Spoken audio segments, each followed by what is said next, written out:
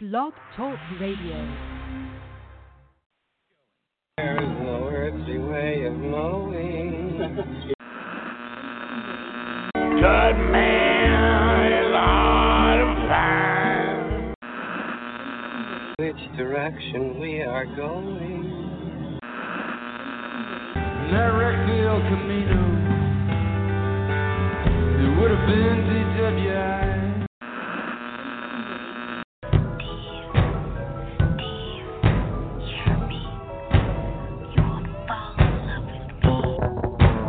We have reached a tipping point.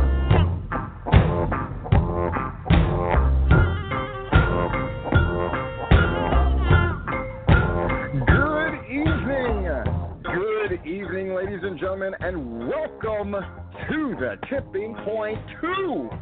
Count them, two great guests tonight. Jacob Ashworth, who will be main eventing Shindig VI this Saturday for Southern Fried Championship Wrestling, and Chase Stevens, a favorite of mine. He's going to be on tonight, and he's going to talk about any number of interesting things. And I don't say that as hyperbole. It's true. Like, what we're going to talk about with Chase Stevens, I think it's something that, one, a bunch of people in wrestling already want to listen to, and frankly, a lot of people need to hear. So I can't wait to have him on. And, of course, I can't wait to get started with my co-host. Actually, he's kind of the main guy. I'm kind of the sidekick, if we're being honest. I'm sort of the Tully to his Ric Flair. This is Larry Goodman. How you doing tonight, Larry? Fine. Certainly not so much lately with your prolific video output. You're covering covering the ground. I'm feeling it, Larry. I mean, it's probably pretty obvious. I'm feeling it, you know. And I got to say, AEW, I wouldn't say that I was inspired, but I would say that I feel something for wrestling that I haven't felt in a long time, which is hope. Yeah. The local scene in Georgia, there's a lot to feel hopeful about. But on the national scene, honestly, I just didn't give two shits. And I'm just glad there's somebody putting up a fight, honestly. Well, and they certainly have the talent, and they certainly have something. They're going to be presenting something different. Now, whether it can get mainstream appeal, we're going to see.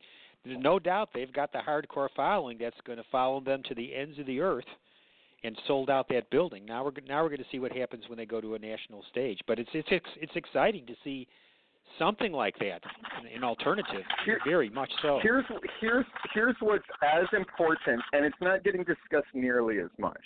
And part of it is because we don't have official numbers. But you know, when I was sort of like theorizing with friends, like, what do you think they're going to do pay-per-view wise? What would you have said, Larry? When it's like, because it wasn't a cheap pay-per-view, right? What would you have thought was going to be the buy rate? I would have thought not much because of the high. No, people aren't used to paying those kind of prices for pro wrestling pay-per-view anymore. Right. I just would have thought. I just would have thought not much. Now, what Raja is reporting is they were telling people that they thought that they were going to get between 100 and 200,000 buys, Larry. Oh, now, wow. To a lot of people, that doesn't seem like a big deal. That's a big effing deal. Like, TNA in their highest drawing pay-per-view ever, which was highlighted by Samoa Joe and Kurt Angle. Remember what a big deal that was? Yes. Yes. You know how many buys Samoa Joe, Kurt Angle got? They didn't make 100,000, did they? No, they did not. They got between 65 and 80. Yeah, and that was considered really a home run, slam dunk success for TNA. Though in reality, it was an indication that they had hot-shotted that great match right off the bat and screwed it up, which is weird because most of the time Russo books stuff and it works incredibly well in the long term. But anyway, if they got 100,000 buys, that's amazing. If they got 200,000, I mean, that's for real. At $50 a pop? I mean, good for them. Well, what else can I say but good for them, and good for Dylan / Sunny Days. who was part of that card. So very exciting time in wrestling. Yes, I did not see the main show. I read a good bit about it. But one thing I can say, just from watching the free part of the show, they presented something that looked different and felt different, and I really like that. So I wish could them not well. agree more. And something that I don't, you know Rudy Boy, right? Like Rudy Gonzalez. Yes. He and I agree about so little, which is so funny because we're both like old fat guys, right? But we agree about so little. But he nailed this one. He was talking about how, one, he was sort of urging people, you know what, let the dust settle. Like, we'll see what's going to happen. And he brought up a thing which is like, God, like, can you, he goes, you can't make, he and I were sort of chatting back and forth. And I go, it's not wrestling fans. I'm like, Rudy, don't get it twisted. It's not wrestling fans who are looking for ways to downplay the show. It's wrestling people, which I find shocking. Wrestling fans were just like universally like, yeah, it was freaking awesome, great debut, like, WWE, you're in trouble now, and all that kind of stuff, which is what fans do. It's wrestling people who are trying to nitpick and, Dustin bled so much. That was great. But they won't be able to do that on TNT. And Rudy put up a thing I thought was so smart. He was just like, yeah, it's a pay-per-view. It's like people are forgetting how wrestling works, right? Like you don't do the blood stuff on your television show. You save stuff for pay-per-view. And he's like, and this was a pay-per-view. He's like, what the hell is everybody talking about? I'm like, you're right. When you're right, you're right. I do think it's a kind of a strange thing about wrestling where it's now wrestling people who act more like bitchy fans and the fans who seem more open to stuff as people in the industry once were. I just said that out loud, and now that I say it, I go like, yeah, that's really crazy, isn't it? It's interesting, though. So what else is new? I wanted to talk. I wanted to pick your brain about Josh Wheeler not being involved, and I got a lot of comments about what I said about it in the video, and the comments that people were genuinely shocked. They thought I was just going to like bury him, but I was like, I said something in there that even surprised me when I said it, which was, I think Georgia wrestling is better for Josh Wheeler being a part of it, not necessarily the guy that we've seen or not seen the last 6 months, but when he was like, all gung ho and stuff, I thought it was people thought like I hated him and all that stuff. It's like, I thought it was a great thing. Would you agree? I absolutely would agree, because they were pushing in directions that no one else was in Georgia. Did they draw big crowds? No. But they did things that were different, and they did things that were daring. And for that, I give them a whole lot of credit, and I give Josh Wheeler a whole lot of credit. And, I think Georgia wrestling's going to miss him. I do as well. I don't imagine, and of course, it's always a wait and see thing, but I have a hard time imagining Atlanta Wrestling Entertainment or Combat Entertainment without Josh. I just think it will be, not that it'll be a rudderless ship, right? Murder and Company will do their thing, but I don't know. There was so much about AWE that was about Josh and personal things for Josh, right? I mean, they did show of the year on the anniversary of his, like all of that stuff, and it seems weird for him to not be there. Yeah. I always thought he was the only guy who could really should ring announce that show. I mean, I just love the way he handled that, and so it's going to be weird for there to be an AWE without him. What did you like about Josh's? That's interesting. What did you like about Josh's ring announcing? Well, he knew the wrestlers so well and could run through all their nicknames, and he related to the fans so well. And there was something about it that I just really liked the way he did it. It was quirky, but it worked really well for their product. Well, and that is strangely in line with wrestling tradition. Wrestling bookers and promoters have often been announcers and commentators, and they were often the best ones, right? Bill Watts, yeah. Eric Bischoff, I thought, did an incredible job when he commentated WCW. Vince McMahon.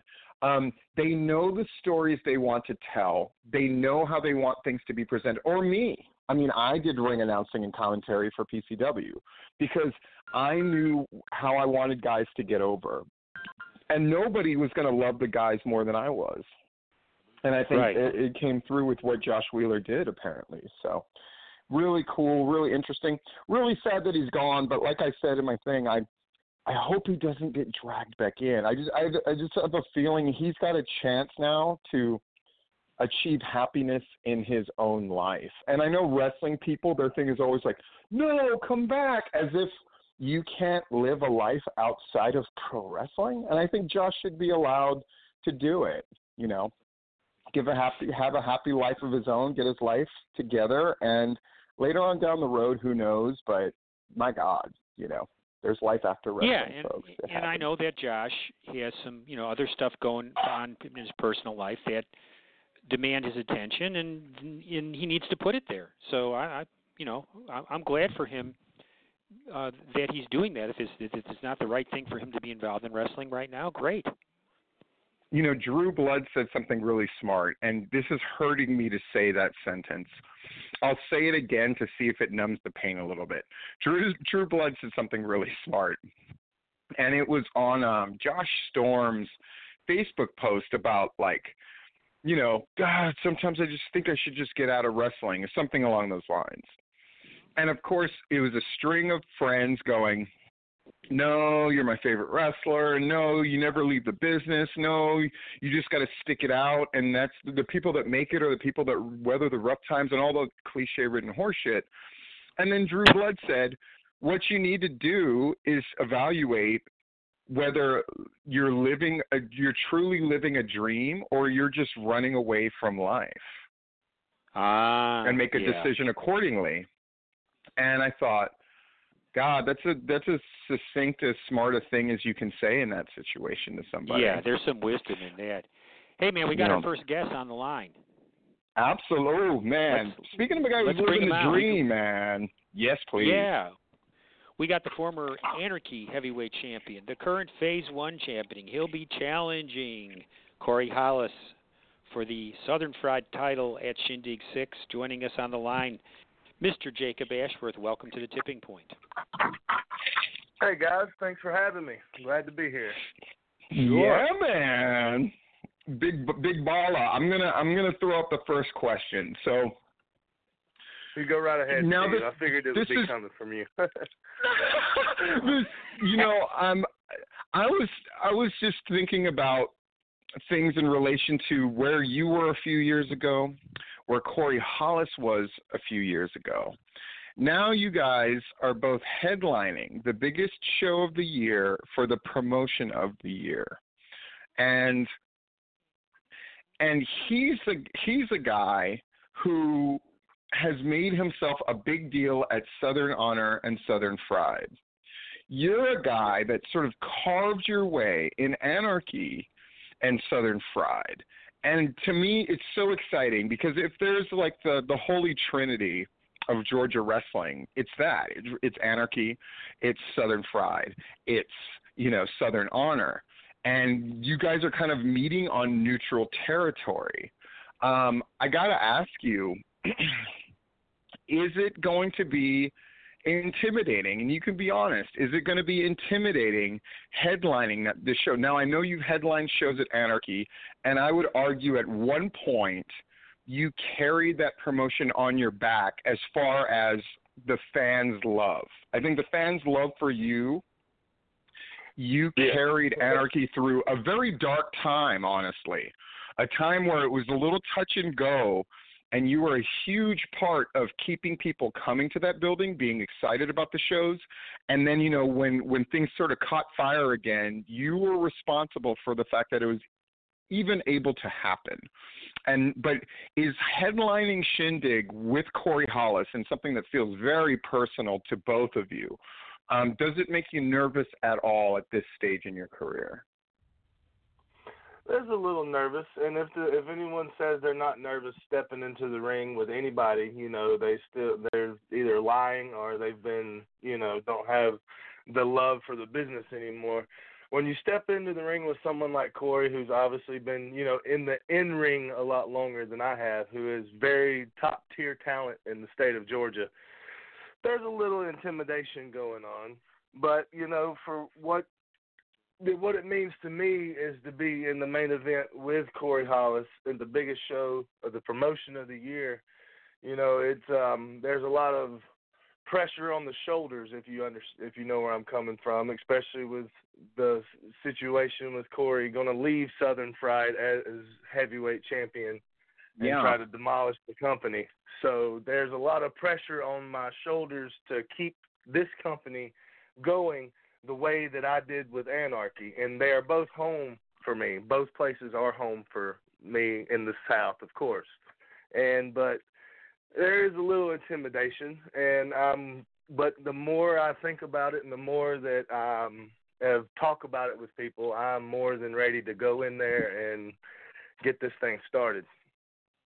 Well, Jacob, to get specific, you have fought guys, and I would use the term wrestling, but honestly, like the big stuff that you've done in the last few years, they've all been fights. And you fought these people who, guys like Brad Cash and stuff, all these take it all the way motherfuckers. You know what I mean?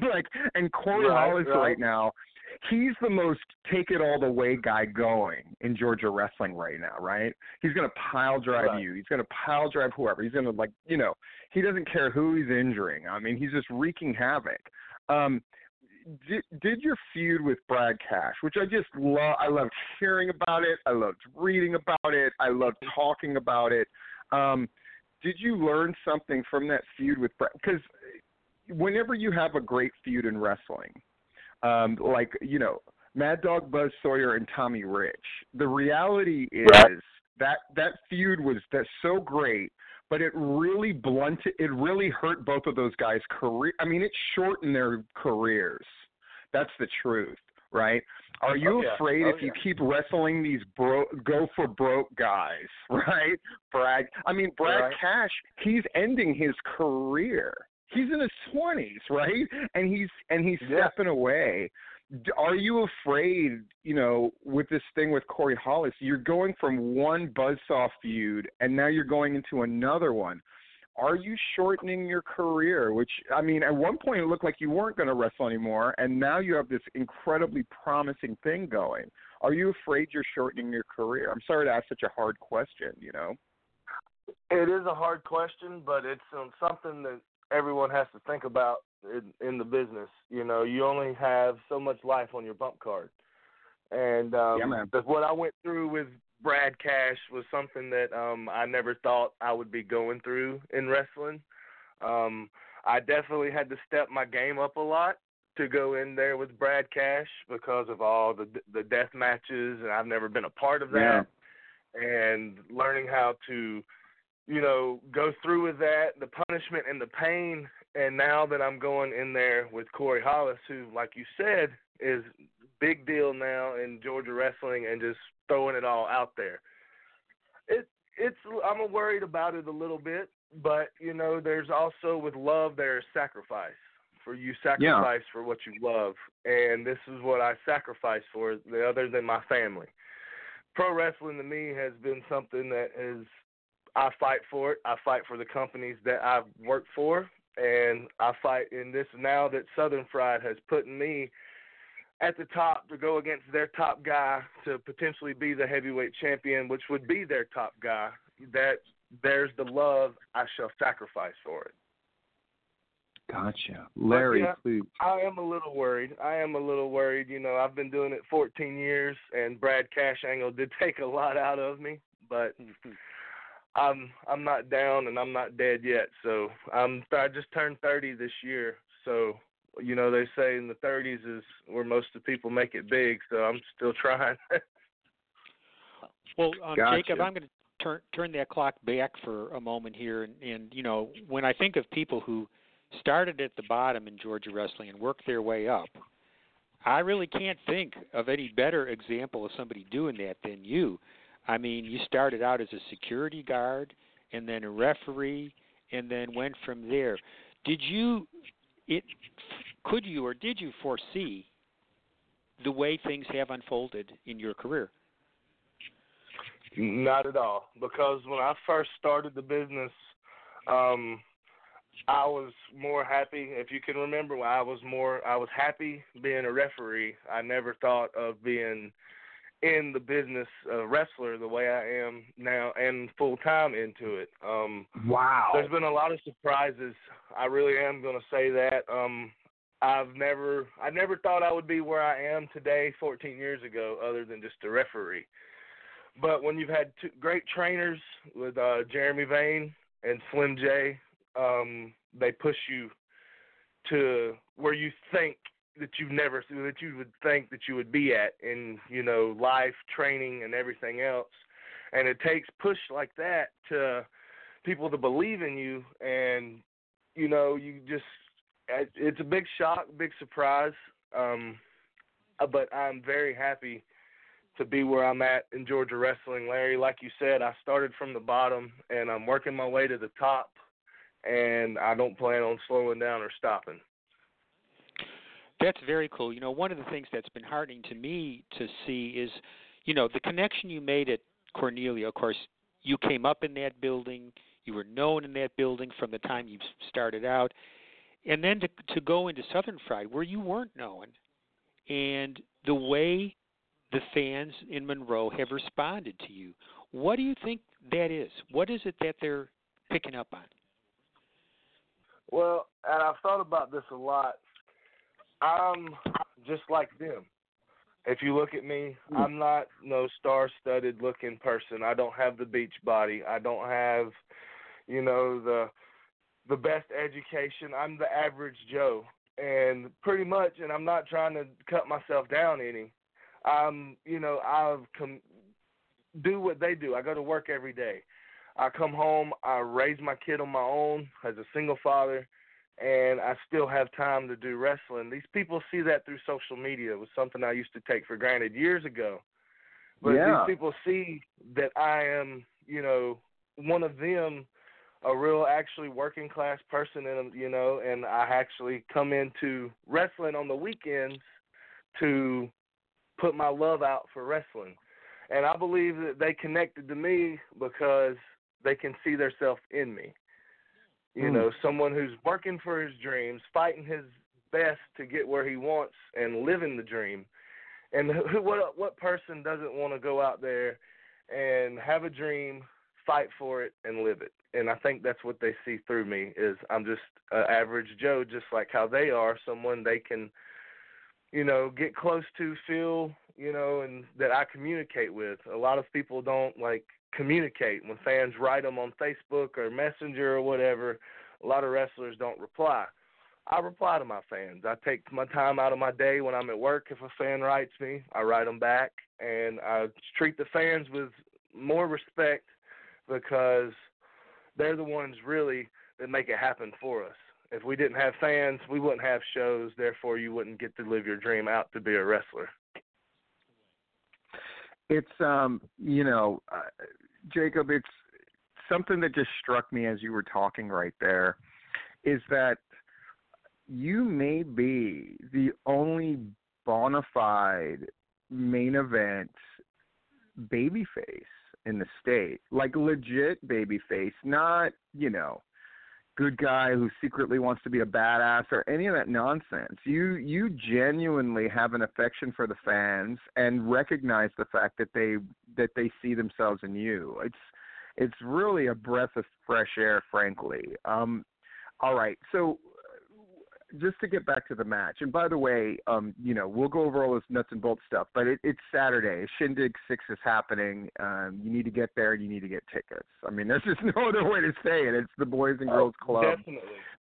Yeah, Definitely. You just need to get there. I mean, there's all kinds of great stuff going on, but at the end of the night, it's you and Corey Hollis, and there is a lot at stake because what if I'm putting this out there, and again, I'm sorry to ask a tough question like this because it may have been something that someone like you has never considered because you're focused on winning a match, right?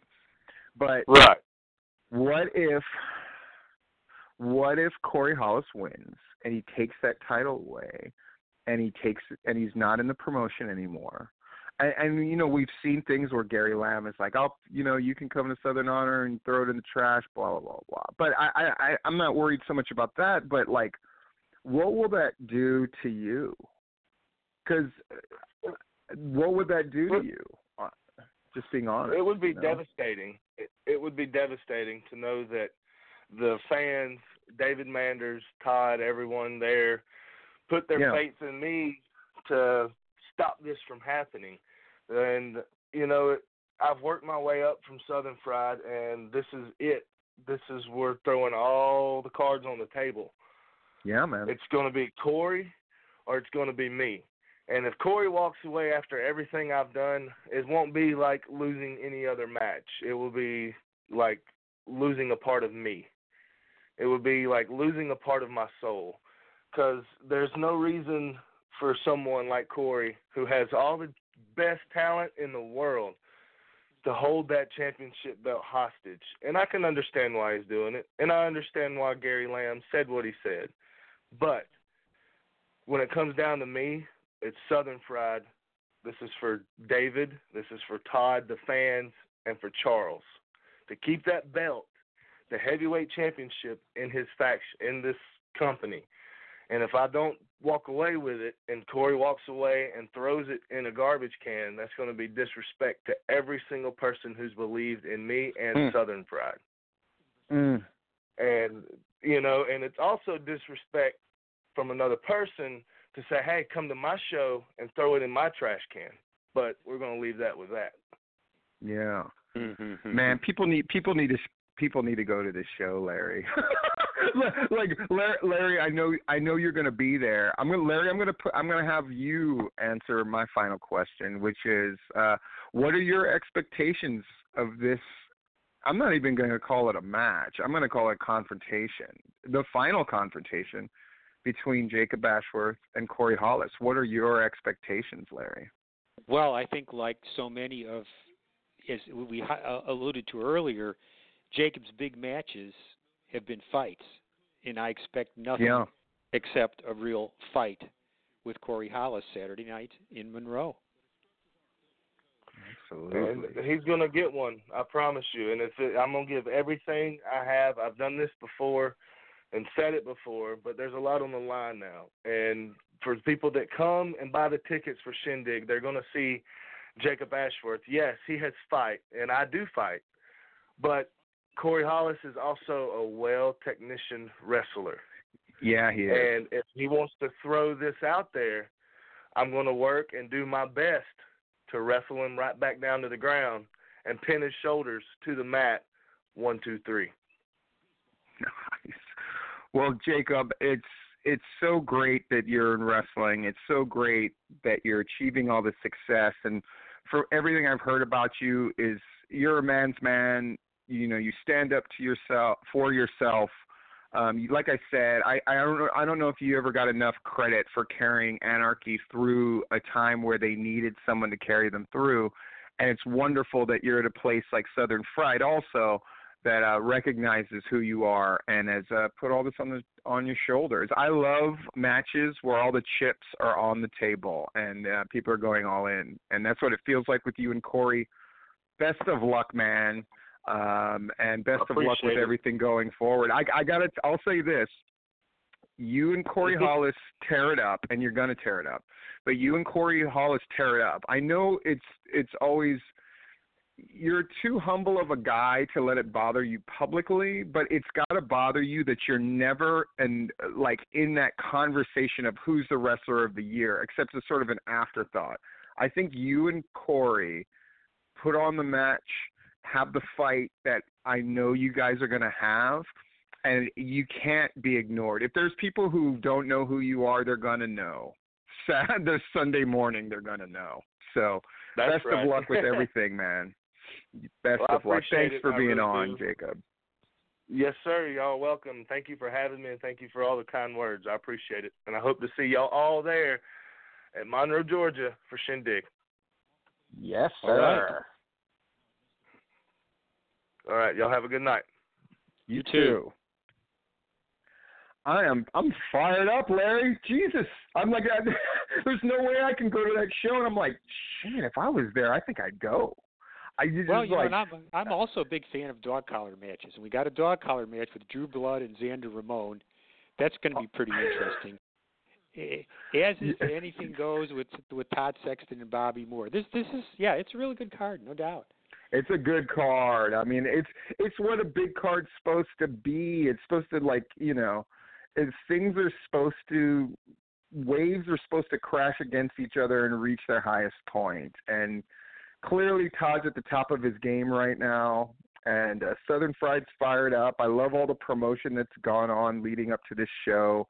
And it has a chance to just be a barn burner. And certainly there's no way the main event disappoints. I mean, it's no secret. I didn't want to keep Jacob on too long, but Jacob, like, has fought through injury, like legitimate injuries, and gotten himself willed himself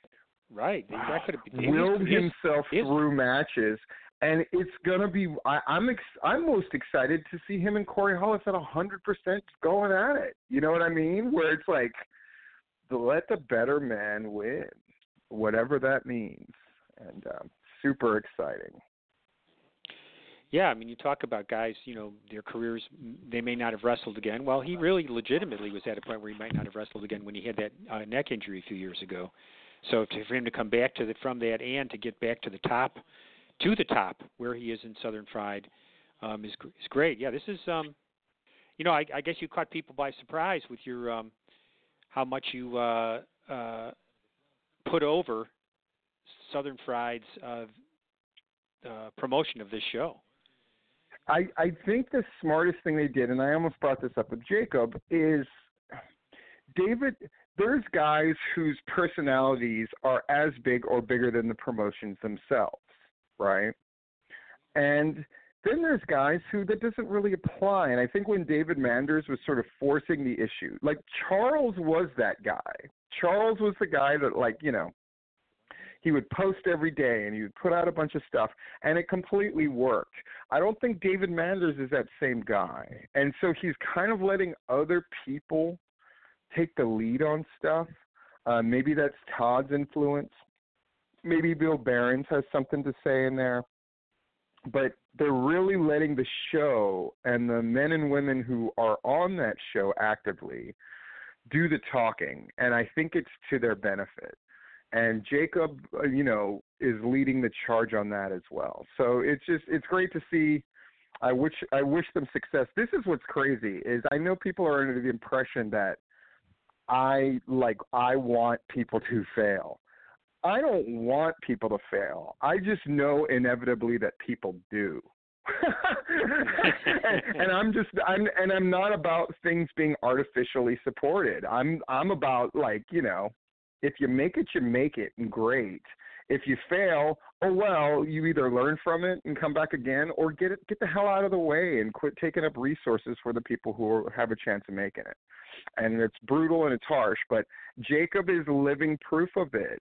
I mean, you know, he got his personal life together. I mean, he just gave us a little glimpse there, right? He's a single father raising his kid on his own, and the crowd does legitimately see he's a man now, Larry. That's the biggest difference between him and 5 years ago. Yeah. He's a man. Yeah. And he wasn't. When I booked him in PCW, I mean, this is not to deride him, but it's the truth. Like, there were so many aspects of him that were kind of childlike, if I'm being honest. But I don't hear a child. I didn't hear a child that we just talked to at all.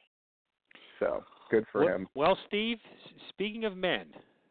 Oh, yes, sir. Yes, we have a renowned wrestler on the line who needs no introduction, former TNA star. He's been just about everywhere. We're really pleased to have Chase Stevens on the Tipping Point. Welcome, sir. Hey, how you guys doing? Good, All right. man. Chase Stevens, you shit-starting son of a bitch. I know. I told Larry, I mean, we have other things that we're going to talk about. I definitely want to end talking about the article that you wrote. So just know that that's coming. Okay, yeah. I read it. God, it's so rare that I get to read something that somebody else writes that I go, man, there's so many parts of it that just echoed in my soul. I know that sounds very dramatic, but I read it and I just went, God, that's so true. How many times have I been on the phone or talked to other wrestling people and we've said this exact same shit? So just know, I know a lot of people might be bad-mouthing you or whatever. Just know, for those of us that know the deal, so much of what you said definitely rang true. So thank you for that, because it's nice to hear. You're welcome. Thanks for reading that. Oh, yeah. It's got we posted it up on the Georgia Wrestling History site, and it's gotten a ton of attention there. So yes, thank you from me too. Chase, I want to start, if I could, on what's a sensitive subject, I'm sure, which is there was an incident that occurred between you and Brian Christopher early 2018, and yes. I don't know that your side or that you've ever really talked about this much publicly, and I just wanted to give you a chance to do so, if you wish, about like what that was all about. Yeah. I don't mind talking about it. At the time there was I was in a court situation at the time, and I wasn't allowed to tell my side of the story or anything like that. And it's a bad situation on what happened, regardless of that one night with Brian. I've known Brian for almost 20 years, and we're wrestlers. That's what we're men. Like, things happen, and it doesn't always go we don't always get along, it's just the way it goes. I mean, but what happened with Brian, the situation at hand of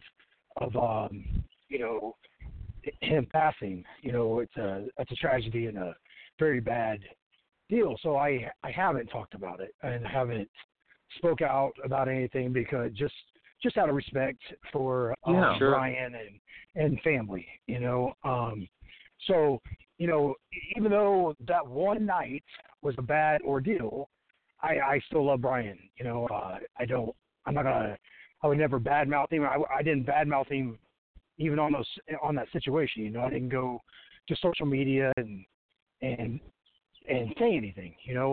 So I'll tell a little bit of my side, just so it's out in the open. Because it kind of, the things that I read, nothing that I read on social media was correct. It was just hearsay off of what the police had filed, like in the police report and things like that. Neither one was me or Brian's words. So I don't know if anybody really ever got the story, So the fact is I was booked in Henderson, Kentucky, and on my travels up there, Brian had commented on my Facebook post saying, you never know who you'll see or whatever. Well, he wasn't booked on the show, and I didn't, it's Brian. I didn't know how to take it. I didn't know if he was actually really going to be in Henderson, Kentucky, what he was going to be in Henderson, Kentucky for. And, so it was just one of those, I was just, Brian's there. It was on, okay. It's just one of those things. You never know. So I showed up, and Brian was there. He'd been stuck, actually. He'd been stranded in Henderson, Kentucky for right at the 2-week mark. He had flew back into Owensboro, Kentucky, missed his connecting flight to Memphis, and they don't have daily flights, evidently. I don't know how this whole situation worked. Brian was trying to tell me that I was trying to get ready for a match and all that stuff. So anyways, he ended up being stranded in Henderson, Kentucky with Jamie Dundee. So he'd been staying at Jamie's house for the last 2 weeks. Brian asked if I could get him a ride to Memphis, which caught me by surprise because I live in Nashville, which is 4 hours from Memphis. Yeah. And that's what I told him. I said, I can get you to Nashville. I can't get you to Memphis. And then the more, I thought about it, I was like, man, he's going to get stuck in my house. Like, I'm going to have Brian in my house for 2 weeks now, So, anyways, I was already thinking this through, and I'd come up the night prior, because I had a wedding that I had to attend. So I'd already got my hotel and everything, and I just got a one bed, king size bed room, So at the end of the night, when we was packing our bags and everything, I told Brian, I was like, I'm not going back tonight. I'm staying in town. I'm over on the Indiana side. I was like, tomorrow on the way back, give me Jamie's address. I'll pick you up on the way back. So that was it. But I don't think Brian believed I was going to stop picking him up on the way back, which I truly, truly was. I wouldn't just leave him stranded. I felt bad for him anyways. So I ended up going to Evansville. We ended up going to a bar. Brian texted me, asked him where he was at. Told him where he was at, and Brian showed up. Brian didn't have a car, didn't have transportation. So I asked him, showed up by himself. So I asked, I was like, how'd you get here? He's like, well, Jamie dropped me off. And I was like, well, is Jamie coming back to get you? I mean, I said I only got one bed. Like, I don't have room. I didn't get a 2-bedroom room. And I'm already checked in and everything. It isn't like I can change it. So as the night went on, he got a little out of hand in the bar area where the police had escorted him to the front. And it was just, it was a Brian day, like that, just the way it was. Like, so probably 20, 30 minutes go by, the cops come back over and said they was taking him to jail. So, I'm around a group of wrestlers at the time. We're like, whoa, why, what's going on? And they're like, well, he's locked himself out of his phone. He can't find a ride, and now he's asleep up front. So I was like, well, hey, if we get him, is it okay? You guys don't take him to jail or whatever. And they was like, get him out of here. So we go out there and we're joking around where he's passed out in this chair.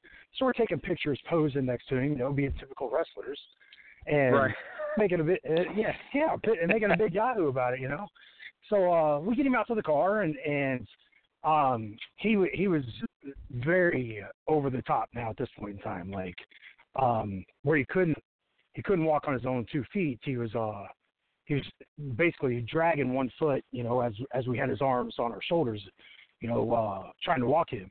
But they had announced us on the microphone throughout the night and things like that. So everybody's outside going, chanting Grandmaster Sexy, as we're walking to the car and things like that, So we get him in the car, and he just had a change of events, and I've been highly intoxicated and done things, that I don't remember doing.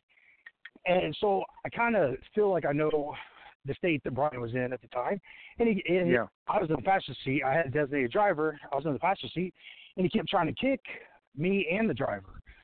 He had pulled his feet up in the center and was trying to kick us. So we both had to hold his legs down as we tried to drive to the hotel. Getting him out of the car was a feat in itself. I mean, it was, I think it was February. I'm pretty sure it's February. Cold. It was, there's like a little bit of snow on the ground. Like, it's Indiana.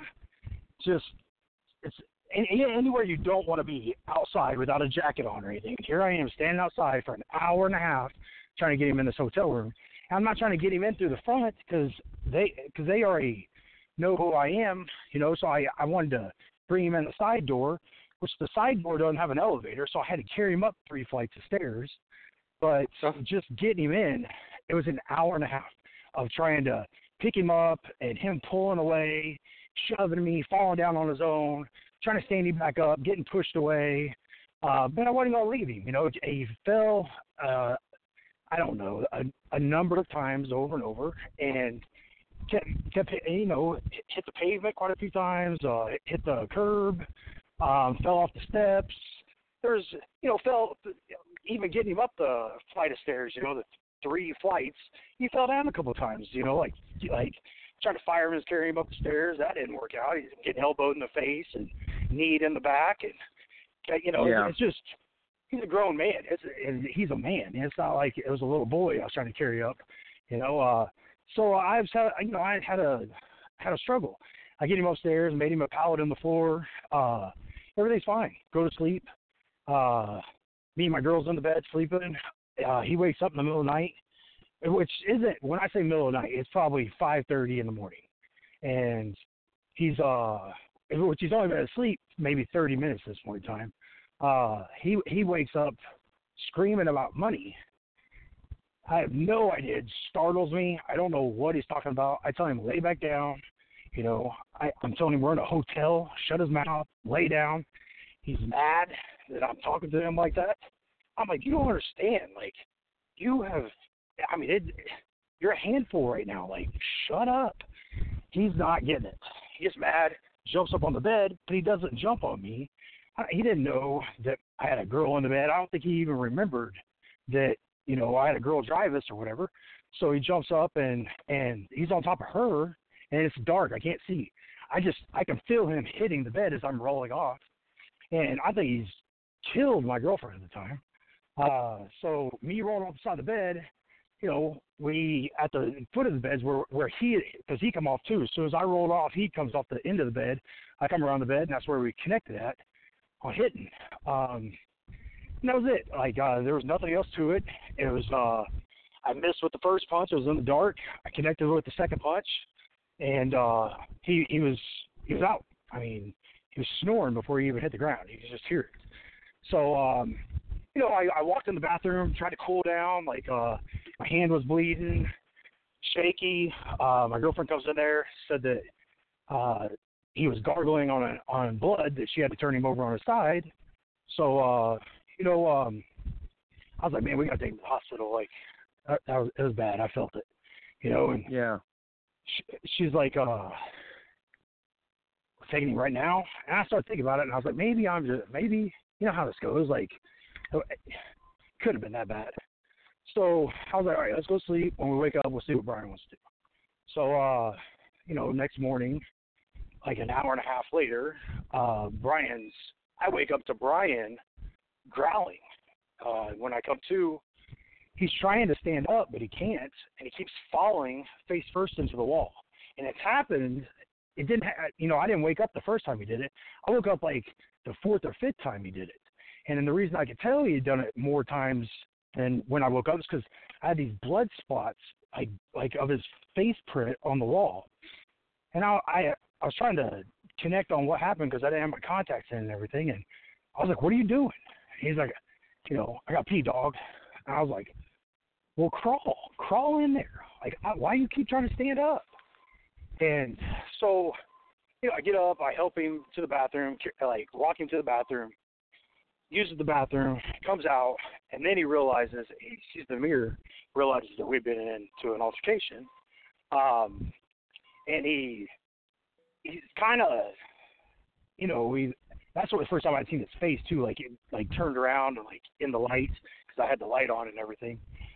And he's kind of giving this weird giggle, saying, he's crazy and he's gonna kill me and her. And I just know that he's just Brian, it's just how he is. Like, so I was like, my girlfriend's going to Chase, and I'm like, just call the police. Like, I don't know what to do with him. He's like, no, don't call the police. Don't call the police. And I'm like, Brian, you don't understand. Like, the room's a disaster. I'm going to have to pay for this, this and that. Like, so then he yells at me and her, to go ahead and call the police then, this and that. So I pick up the phone, call the cops. He leaves while I'm on the phone with the police.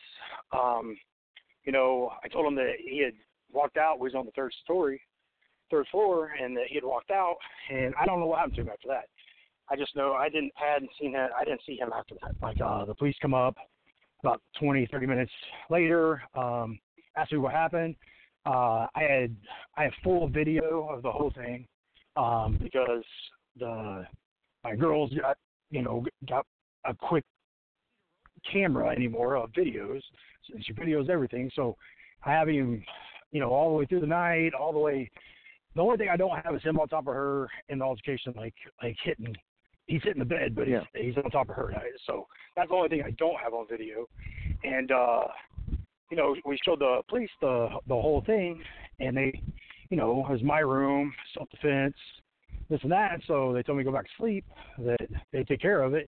And then about 2 hours later, they come back and told me they had to arrest me, that he was pressing charges, that, after getting there, that the doctor had said that his face had to be hit with something, foreign object-wise. That was in my underwear. I'm like, I was like, I got a pair of blue jeans and some tennis shoes. I mean, there is no foreign object, like you can see where it happened at. There's the blood stains. That's what he did to himself over there, and that's how it was. They had to take me to jail because of pressing charges. You're guilty until proven innocent in this country. So, I had to sit in jail for a few days because it was President's Day, it was a holiday, and they don't give you a bond on holidays, evidently. So I had to sit there a couple of days, got out, and then I went to court, and I was being charged with a felony charge. I was being charged with assault and battery with permanent disfigurement, and I really thought I was in the wrong courtroom. I thought it was because everybody else was like murderers and DUIs that hit somebody and killed somebody, and I was like, man, I'm in the wrong courtroom. Like, I'm not supposed to be in here. And then they called my name, and I was like, oh crap, there I am. So I got up there, and when they hit me with that, they said, I was facing 9 years in prison. That's the most I could get. And I was dumbfounded. Like, I was like, I got all the videos, got the proof. Like, I don't know. I had to hire a lawyer, big money deal, and because of being a felony charge, and I was just told to keep hush hush, don't show the videos. Which I didn't want to show anybody those anyways. Like, I showed a few friends that just I was innocent, that I didn't do anything, bad to him, because I was getting, by the time I got out, it was all over that I'd been arrested. 2 days sitting in jail, it had already hit the market, so everybody was getting an assumption that I just was this wild child that brutally beat him down, and it's really not how it happened at all. And he even put on his social media that he was in a weight room accident with weights that fell on him, so it's just, I don't think he was really trying to I don't know. I didn't get to talk to him before before my court date because all the bad thing that happened before I went to court. And I kept my distance and did follow the law properly. So, I can't speak for him. I just, I know that, I love Brian, still love Brian. I think he was an amazing athlete, a really good friend, and, love being around him. We had that one day and it went sour, and, I got two brothers, and we fought our whole lives, and we're still family and love each other. It's just one of those things that happens, So, I don't know. I don't know how else to explain it. Like, I think you did, and I appreciate you clearing the air about all that. Chase, I wanted to ask you. A lot of times these days when you're when you're working on shows, you're one of the big stars on shows with a lot of, I shouldn't say a lot of lesser lights, but, a lot of younger guys who don't have a lot of experience and aren't as well known. I'm just wondering what it's like for you to come into locker rooms these days when you're the big fish in the small pond with as like one of the big stars on a smaller show. Well, I still don't feel like that. I still don't feel like I'm a big star. I still feel like, I'm still learning, and I'm still trying, and I don't feel like I'm old yet. Like, I don't know, maybe it's just me. Maybe I'm way over the hill and I need to just step back.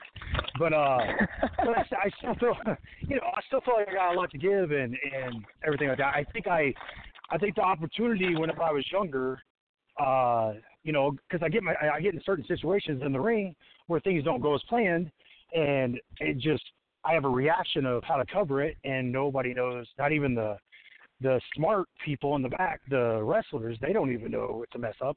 And I pride myself on things like that, being able to think quick on my feet, and where a lot of the new kids, they're deer in the headlights, something doesn't go right, and it's, oh man, I don't know what to do, like, and then they try to go again and do the same thing again. It doesn't work out, but the problem is like, whenever I come in to the sport of wrestling, everybody, there's only me and another kid in the locker room. There's two young guys, and the rest of them were all veterans. They had all had, hundreds, if not thousands, of matches, and most of them had been on TV, and they had all this knowledge and territory day talk. And I started at the bottom and worked my way up, and I learned from each and every one of them, and being in the locker room at that point in time, WCW closing down, all those guys that didn't get hired and got brought up, they get let loose into the independent world, and I'm running across them all over the country, and they're all helping me and teaching me in the ring, and they, some of them were a little brutal with me and manhandled me, and I'm almost 100% sure I had a broken nose my whole first year in the sport. I would straighten it and they'd re-break it that night, so I'm almost 100% sure it never healed. I still can't breathe out one nostril. So, but I still got all my teeth. I still look good from afar, and that's all that matters. But, well, yeah, Chase, one of the things I loved about your article is it sort of harkened back. I tell Larry all the time that I think that I'm lucky. I think I got to be in the last generation. I'm 47, right? Uh-huh. I think I got to be in the last generation that, one, got to make, I'm not going to say a great living, but I got, to know enough promoters that I could, like, work out these tours and get paid enough at each one of these shows that it would get me to the next one. So, I got to be that, and I got to be part of a generation that you drove a veteran guy around, and exactly. your pay was, because they didn't, Jake Roberts, he didn't want to, he didn't particularly like me or anything, but the pay was, you drive me around, you take care of me, you shut the hell up, and and I'll teach you something along the way. And I think it's great that the young guys are like, I'm going to this show and wherever, and we can fill up the car. But it's basically all guys on the same level riding around together, and they probably do what coworkers do, which is bitch, moan, and complain instead of learn. Right? That's what you do with your coworkers at any job at your level. Is you all bitch about how dumb the boss is. Right? Like that's what you do. Yeah. And I don't think the guys get the benefit of that experience of riding around with an older guy. And that's it's really not their fault. I don't blame them. Like they really do have a love for the sport, and they're really trying. But the business side of wrestling, there's not as much money floating around on an independent level as what was going on at the dying days of the territories and things like that.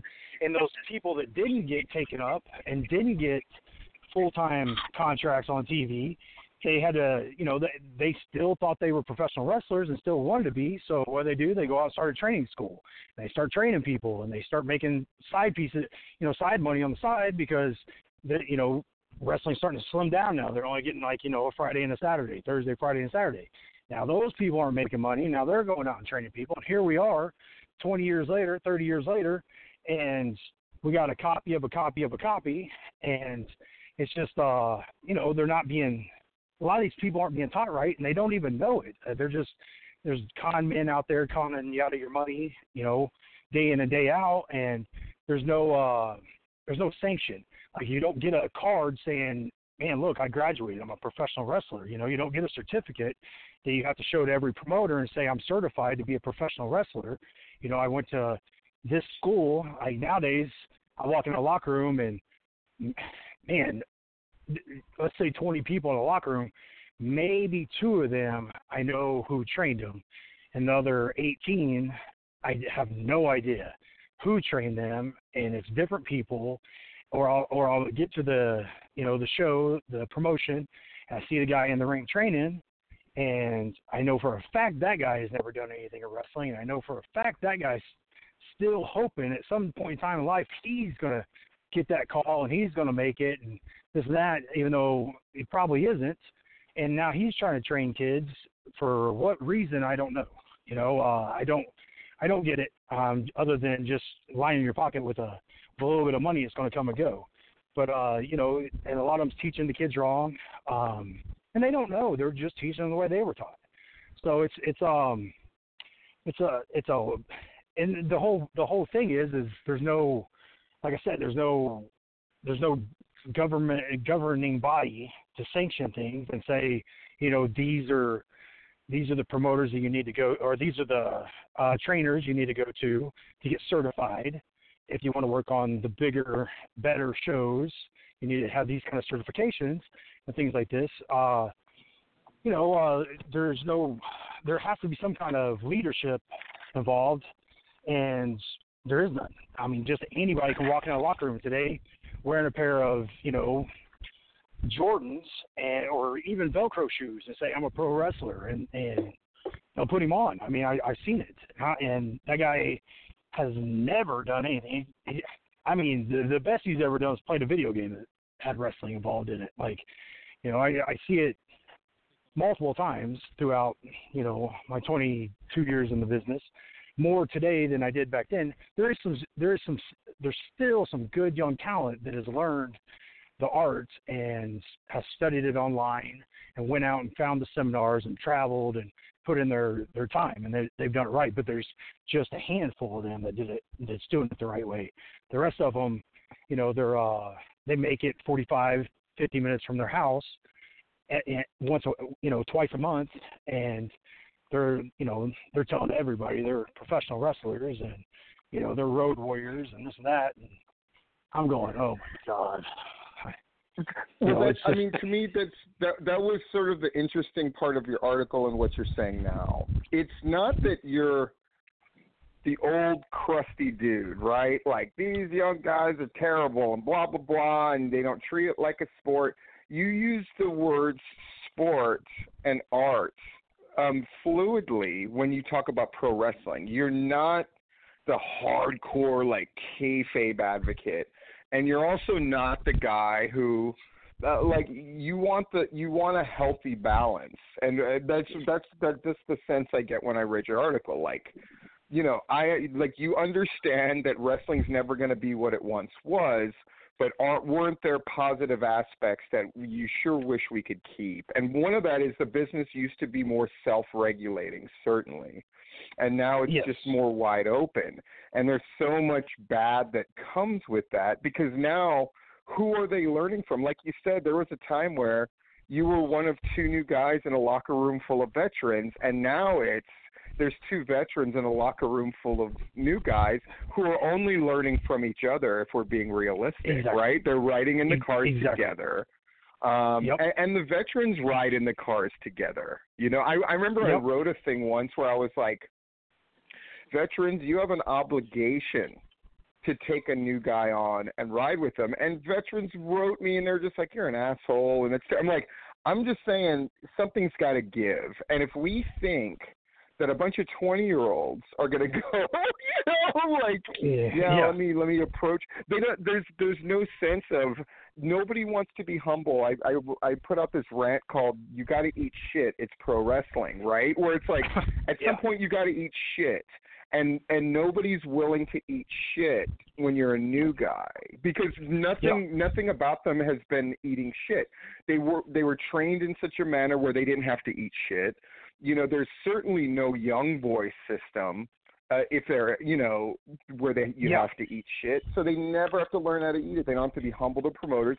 I'll just go start my own show, right? Me and my friends would, Nobody has to that's eat how shit, it is. and I think something's lost because there's no humility along the way, and it's not being it's not encouraged. Yeah, there's no haze. There's no, you're just welcomed in. Everybody's welcomed in because, and I do understand like the bullying and things like that. Like that's not what I'm talking about. I'm talking about the hazing of the new guys coming in the locker room and learning like to clean up the locker room afterwards and put, like they all say, like put the ring together, tear the ring apart, like help out here, help out there. There's, like I said, there's a few that have done that and worked their way up, and those ones are the respectful ones. But there's so many that's not like that, and they wasn't trained that way. And if being a veteran, asking one of those guys to go on the road so they can learn, they won't ride with you. They want to ride with their friend up and do just what you just said, like talk about it themselves. They're not looking at the bigger picture. Here's what's crazy is if you had a younger guy with some talent and potential that just did things in the right way, he would immediately stand out. He would immediately, you know what I mean? I used to say all the time in the PCW locker room, because it was mostly comprised of incredibly young guys. Most of them were guys I trained, right? It was just a glorified gym show at first, honestly. But the guys who were exceptional, they immediately got something out of it. Like I remember, like Davey Richards. There was nothing exceptional about that guy, right? He's 5'6". He's all of those things, but I gotta say, you could just tell he was gonna get it no matter what it took. And he went to Japan and got the shit beat out of him. But I was just like, he's willing, but he stood out because he was willing to be humble, and he was willing, and it helped his grandfather was in the business and all that. But he's there for it's there for the young guys to take. If I saw a young guy who was in a locker room and humbly went up to the veteran, not falsely, but just went like, please, thank you for taking the time to look at my match and telling me what's up, and didn't always have a counter. Well, I did that because this, and I did that. Instead, just went, thank you for telling me that. Everyone would love that kid, whoever that kid is. They love it. They have an excuse. Whenever you try to smarten them up and tell them what they did wrong, they have an excuse for it, and it's always somebody else's fault, not theirs. Instead of just correcting the mistake and moving on and bettering yourself in this, I call it a sport whenever I'm talking. It's a business when I'm talking money and things like that, but I call it a sport because I really am trying to win. I don't care what they say. Like when I walk through that curtain, I'm there to win. So I still like to call it a sport. When I'm talking in a public eye, because it is to me still. It's a wrestling match. It's not entertainment. The fans are entertained. I'm out there to entertain them, but I love that line. Yes. So that's I've broken over the years just the people that the knowledge that's been poured into my brain by accident from being in car rides, 15, 16, 18-hour long car rides with these people and hearing their stories, hear these veterans talk to each other and tell things, and me just learning from those little things. And you don't even know you're picking it up. You just are. Later on down the road, you're going to run into a situation and the light bulb's going to click on. And it's just, you're going to know how to correct that because of that one car ride that you chose to go in, and like I said, whenever I started, it was a different era, and I could. It wasn't easy, but I could find 7 days a week. I mean, I could find wrestling 7 days a week. Yeah, I think I was part of the last generation that was able to do that. I wrestled every day, and my students couldn't believe it. Like, what? Yep. It's like, I wrestled every day, twice on Saturday usually. Exactly. You could do 8 days a week. Yep, sure could. And that. We learned from that ring experience too. 8 days a week. That's a lot of ring time that we get. A lot of these new guys, they don't get that in 6 months. So when they say I've been in the business 7 years. No, you've been in the business maybe a year total. In that 7 years, because you still got a lot of learning to do. But because they can say 7 full years, they're the veteran now. they know what they're doing. You don't tell them what they did wrong. And like I said, I'm not pinpointing anybody. I'm not pointing fingers. It's just it's kind of, it's happened to me many times. Like just trying to help somebody out, and you'd think they would be trying to listen to get to this where you was at and pass, what you did in your career. But I don't feel like they. A lot of them want to do that these days. I feel like they're fine. They're fine with just making their $10 a night and being the hometown hero. They're really not. Whenever I entered the ring, I always imagined myself being up top and wrestling a Triple H or a John Cena or whoever at that point in time.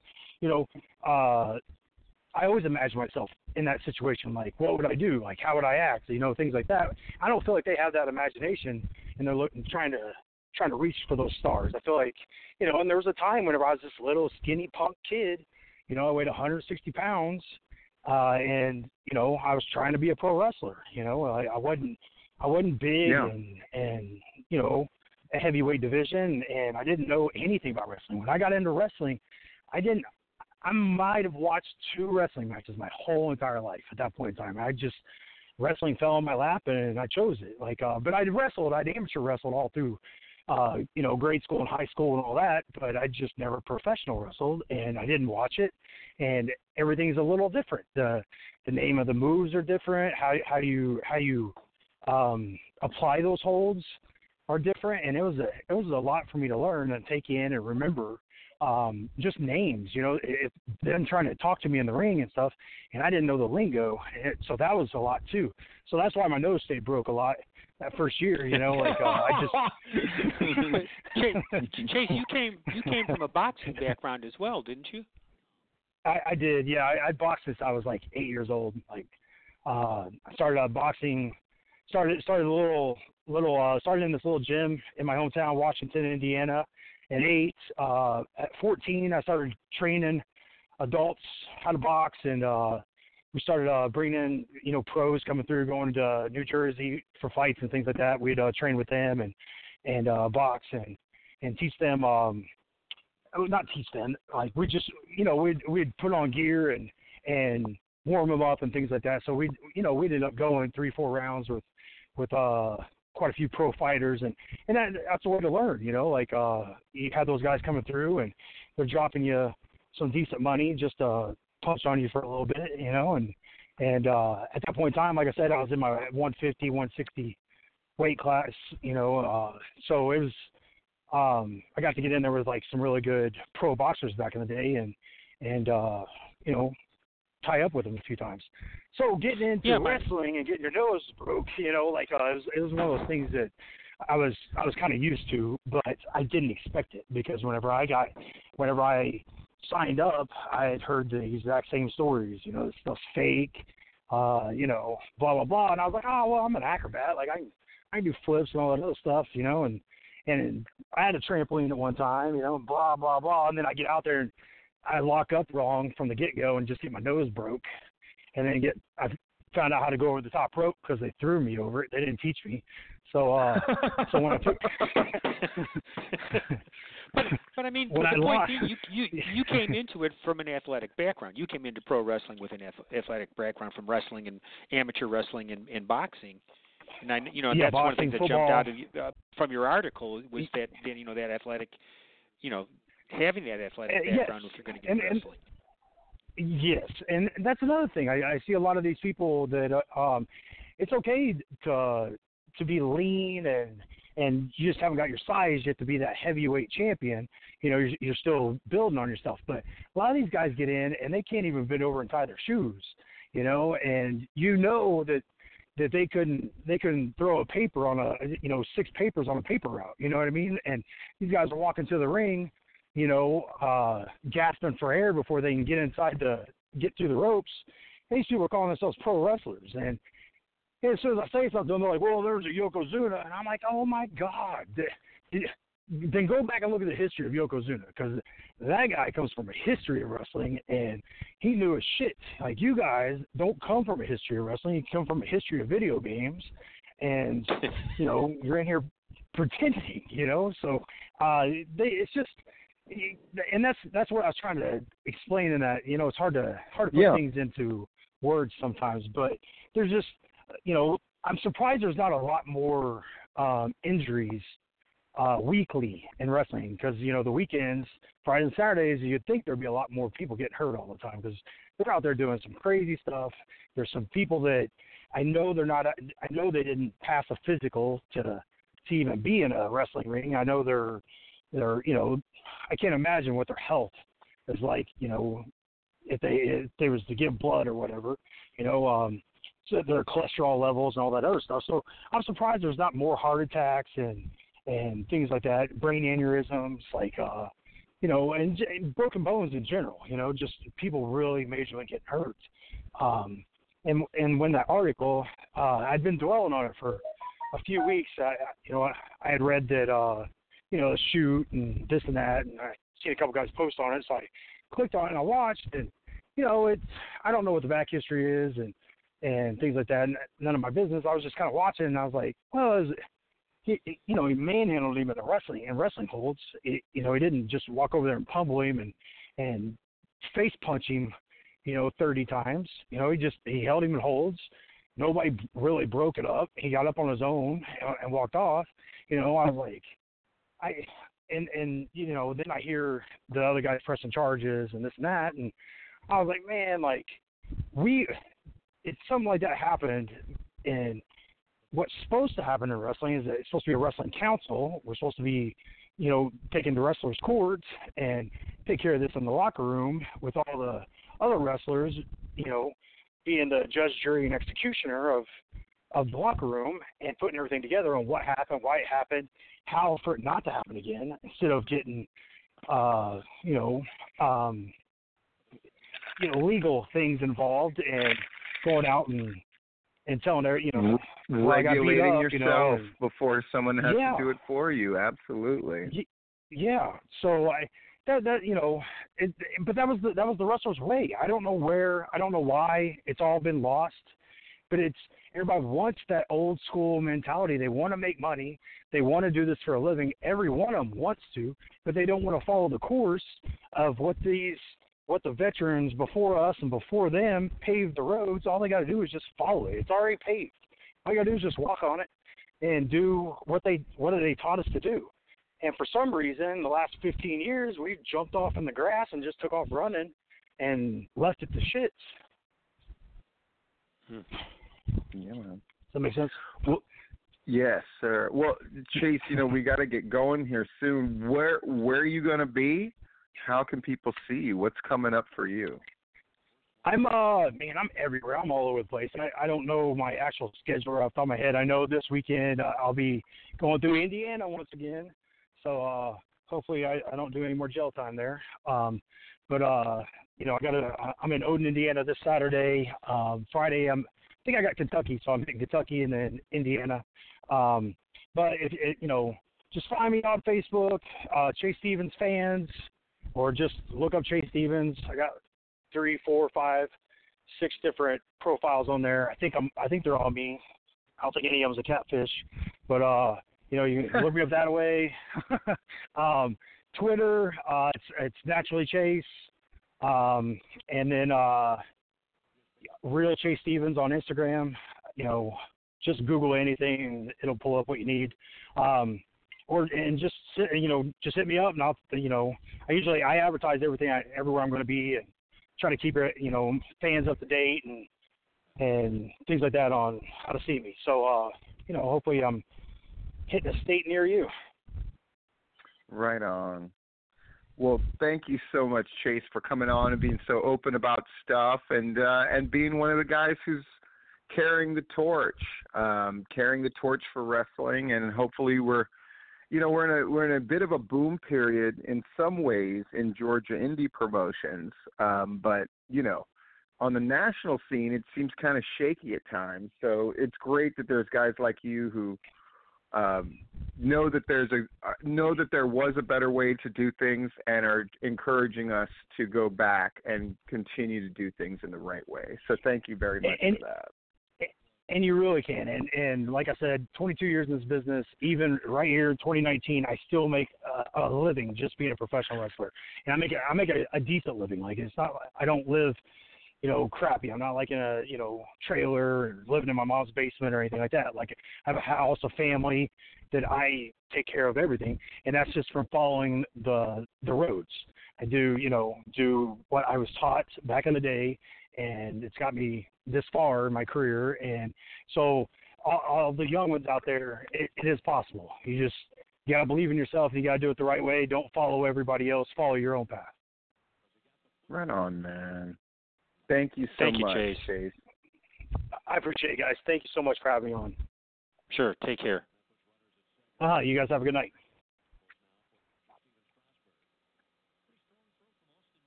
Well, Larry, I know the plan was we're going to try to end at 8 or a little bit early, and that ended up not happening, of course. But, Chase, when he wanted to tell it all about Brian Christopher, and I think it was a story that kind of needed to be told, and so I'm glad he told it. Thank you for leading him into that and giving him the time.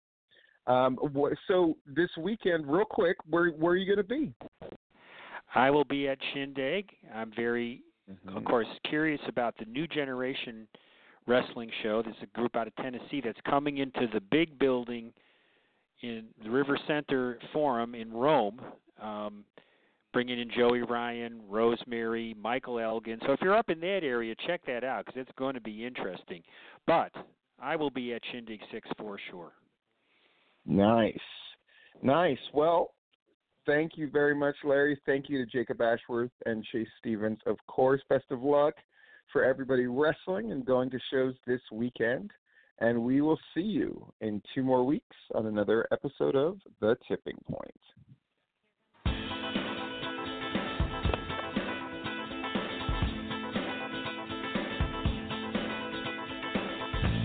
We thank you for listening to this broadcast, a production brought to you by the GWH Radio Network. Stay tuned to GeorgiaWrestlingHistory.com for the latest information on upcoming events and more. As always, we thank you for your continued support.